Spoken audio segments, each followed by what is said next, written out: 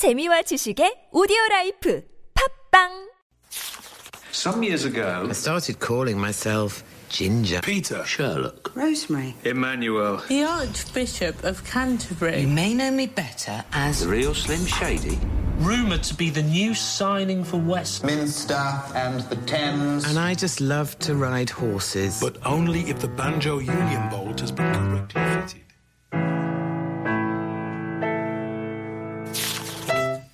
First chapter.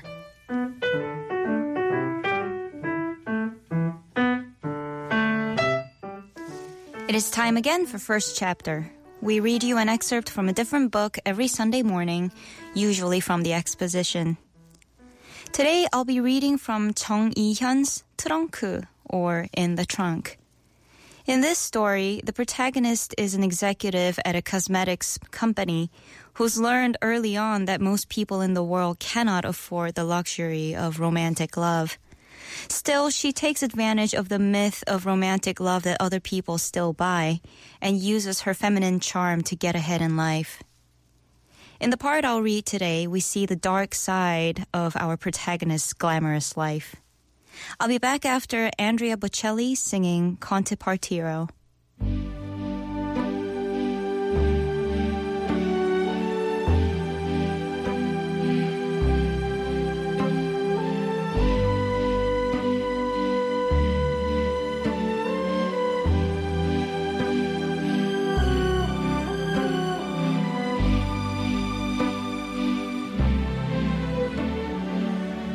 Sono solo e sogno all'orizzonte, mancan le parole.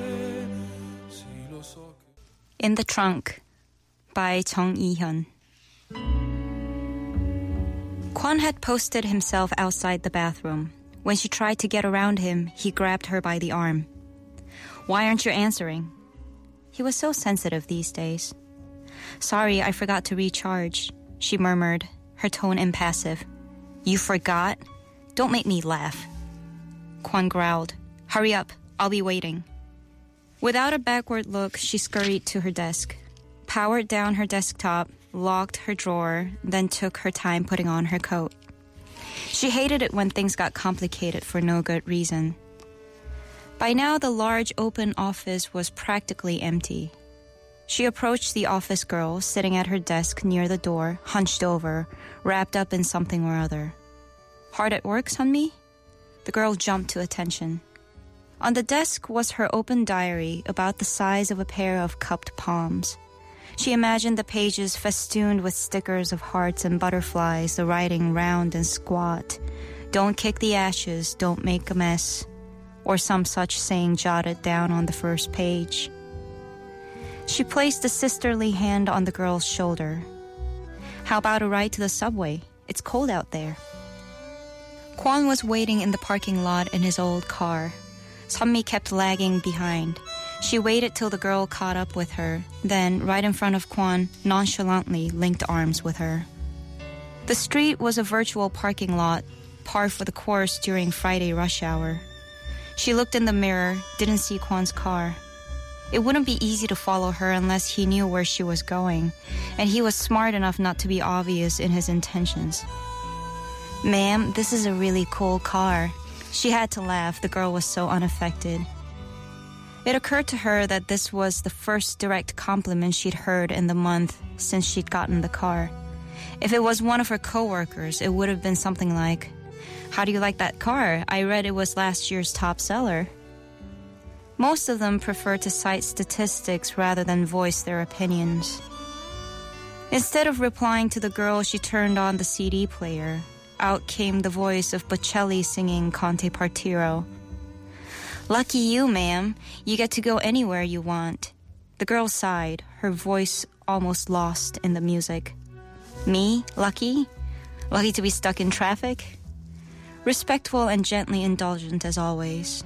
The girl giggled.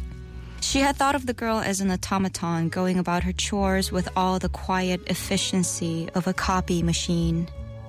But here, outside the office, she could see there was still a lot of the young girl about her. She tried in vain to remember what her own laughter had sounded like when she was Sunmi's age. Her first job had been at a cosmetic surgery clinic. The job listings posted on campus were mostly for the male students who had completed their compulsory military service before graduating, or else postings for instructors at junior high cram schools. The clinic was in Apgujeongdong, a part of Seoul she had never been to.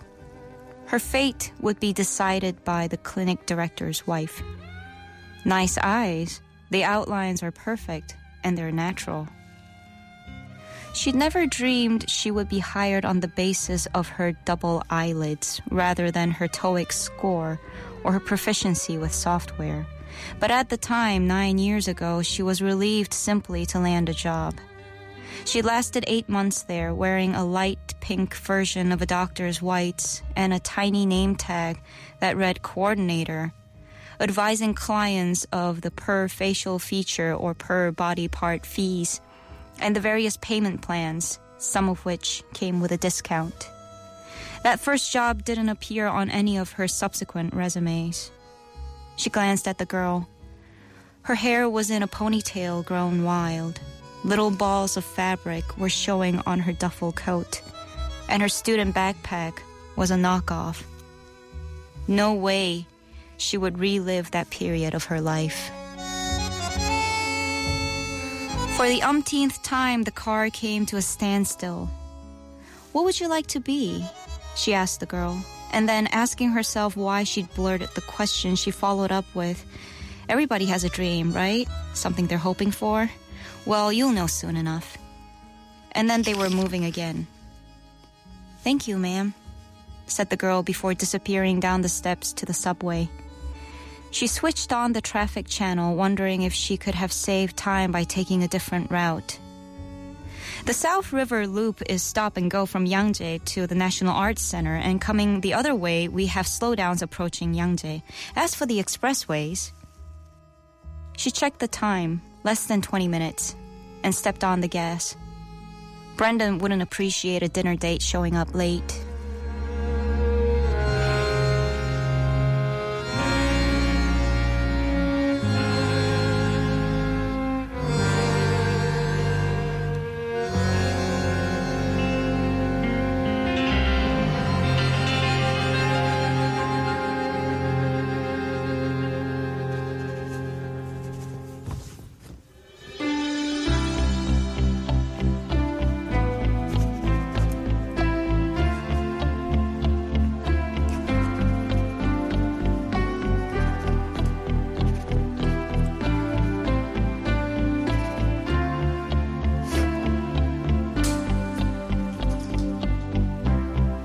«6 maggio 1992. Caro babbo, virgola. Friday, 7:30 p.m. Brendan was pleased with the meal, a quintet of cold appetizers followed by shark's fin soup, deep-fried sable fish in soy dressing, and beef tenderloin. There's this Chinese bar I go to in Soho. You might have Marc Jacobs sitting next to you, but nobody pays any attention. We should go there sometime. She finished all of her portions. When I learned I was assigned to Seoul, well, to be honest, I was worried, but now that I'm here, I think it was a great move. Great.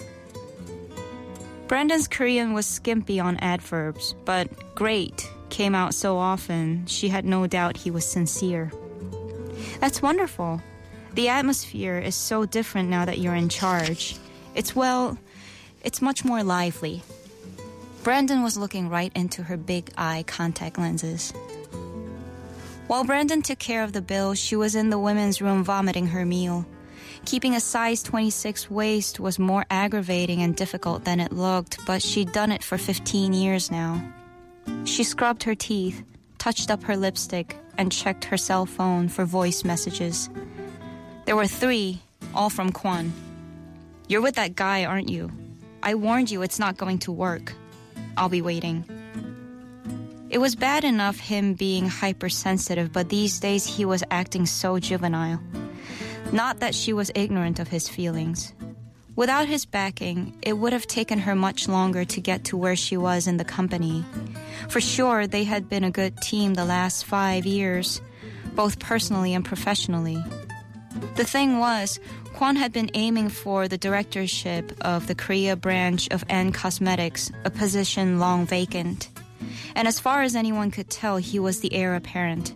But then a month ago, headquarters in New York City had dispatched Brandon, a Korean American with an MBA from the Wharton School of Business, University of Pennsylvania. Kwon had flown into a rage, but she understood the decision. Kwon, a graduate of a provincial university thanks to an ROTC scholarship, couldn't hold a candle to Brandon. The valets had their cars ready and waiting. Brandon made for the trunk of his car and came back with a bouquet of roses, red roses in full bloom. The bouquet held with a cream-colored satin bow. What a romantic evening. She was the queen of the night, and her face blossomed in a smile, showing her perfect teeth. Saturday, 5 p.m. She gazed out the window at the relentless snowfall. Kwon wasn't answering at work. Only after several fumbling tries at punching in his number did she remember it was Saturday and everyone had left the office at noon. Rule number 1, no calls to Kwon's cell phone on weekends and holidays. It was an ironclad rule. The year before last, her father had passed away, and because it was a holiday, she had waited before informing Kwon. I wish I'd known, Kwon had said after paying his respects along with others from the office. She'd pretended she hadn't heard. Kwon is the only one you can think of at a time like this? She berated herself as she dropped the receiver. How in God's name did she get in there? She paced her studio, gnawing on her thumbnail, wondering how she would ever untangle herself from this mess. Someone had kidnapped the girl, then dumped her in the trunk. How else to explain it? A wave of dizziness swept over her. The girl hadn't shown up for work that morning. We're out of paper. She remembered Yoon muttering to no one in particular. Where's Sunmi? She didn't call in sick or anything? Kids these days, they're useless. And then in a loud enough voice for all the admin staff to hear, from now on, why can't we get a girl full-time, someone from a commercial high school? She now realized she had forgotten dropping off the girl the previous evening. She visualized the girl disappearing down into the subway, heard the patter of her heels on the steps, saw her puny shoulders inside the coat with its synthetic weave, and the long, dark clump of her ponytail. Her legs felt rubbery. Among the 35 employees of the Korea branch of N Cosmetics, she was the very last person to see Sunmi alive. She plopped down onto the floor. The blood-red roses in the crystal vase silently regarded her.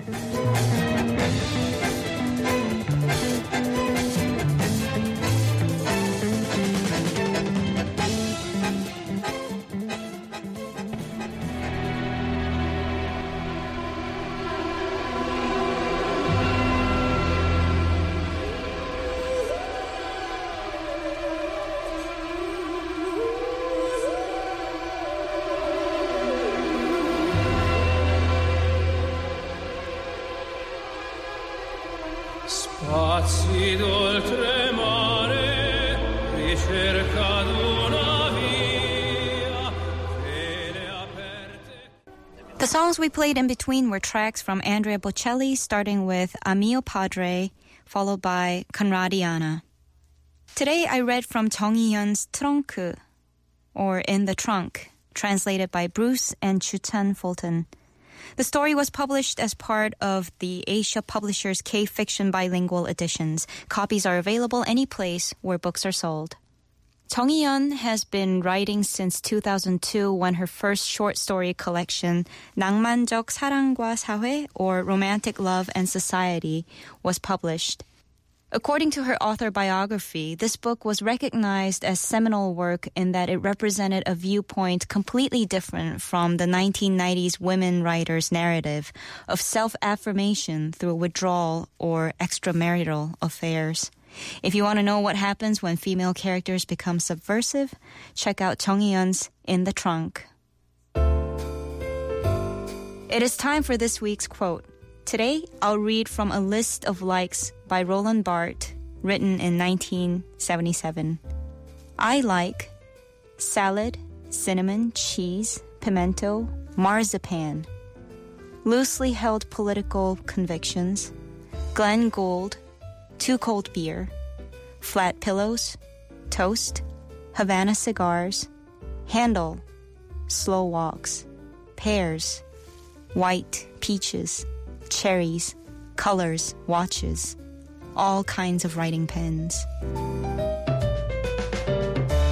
Once again, that was from Roland Barthes' list of things he likes, written in 1977. We have arrived at the end of our show. Please go to our website if you would like to learn more about next week's topic. I'm Jamie Chang. Have a wonderful week and tune in again next Sunday at 10 a.m. for another brand new installation of The Bookend. Taking us out is The Prayer by Andrea Bocelli.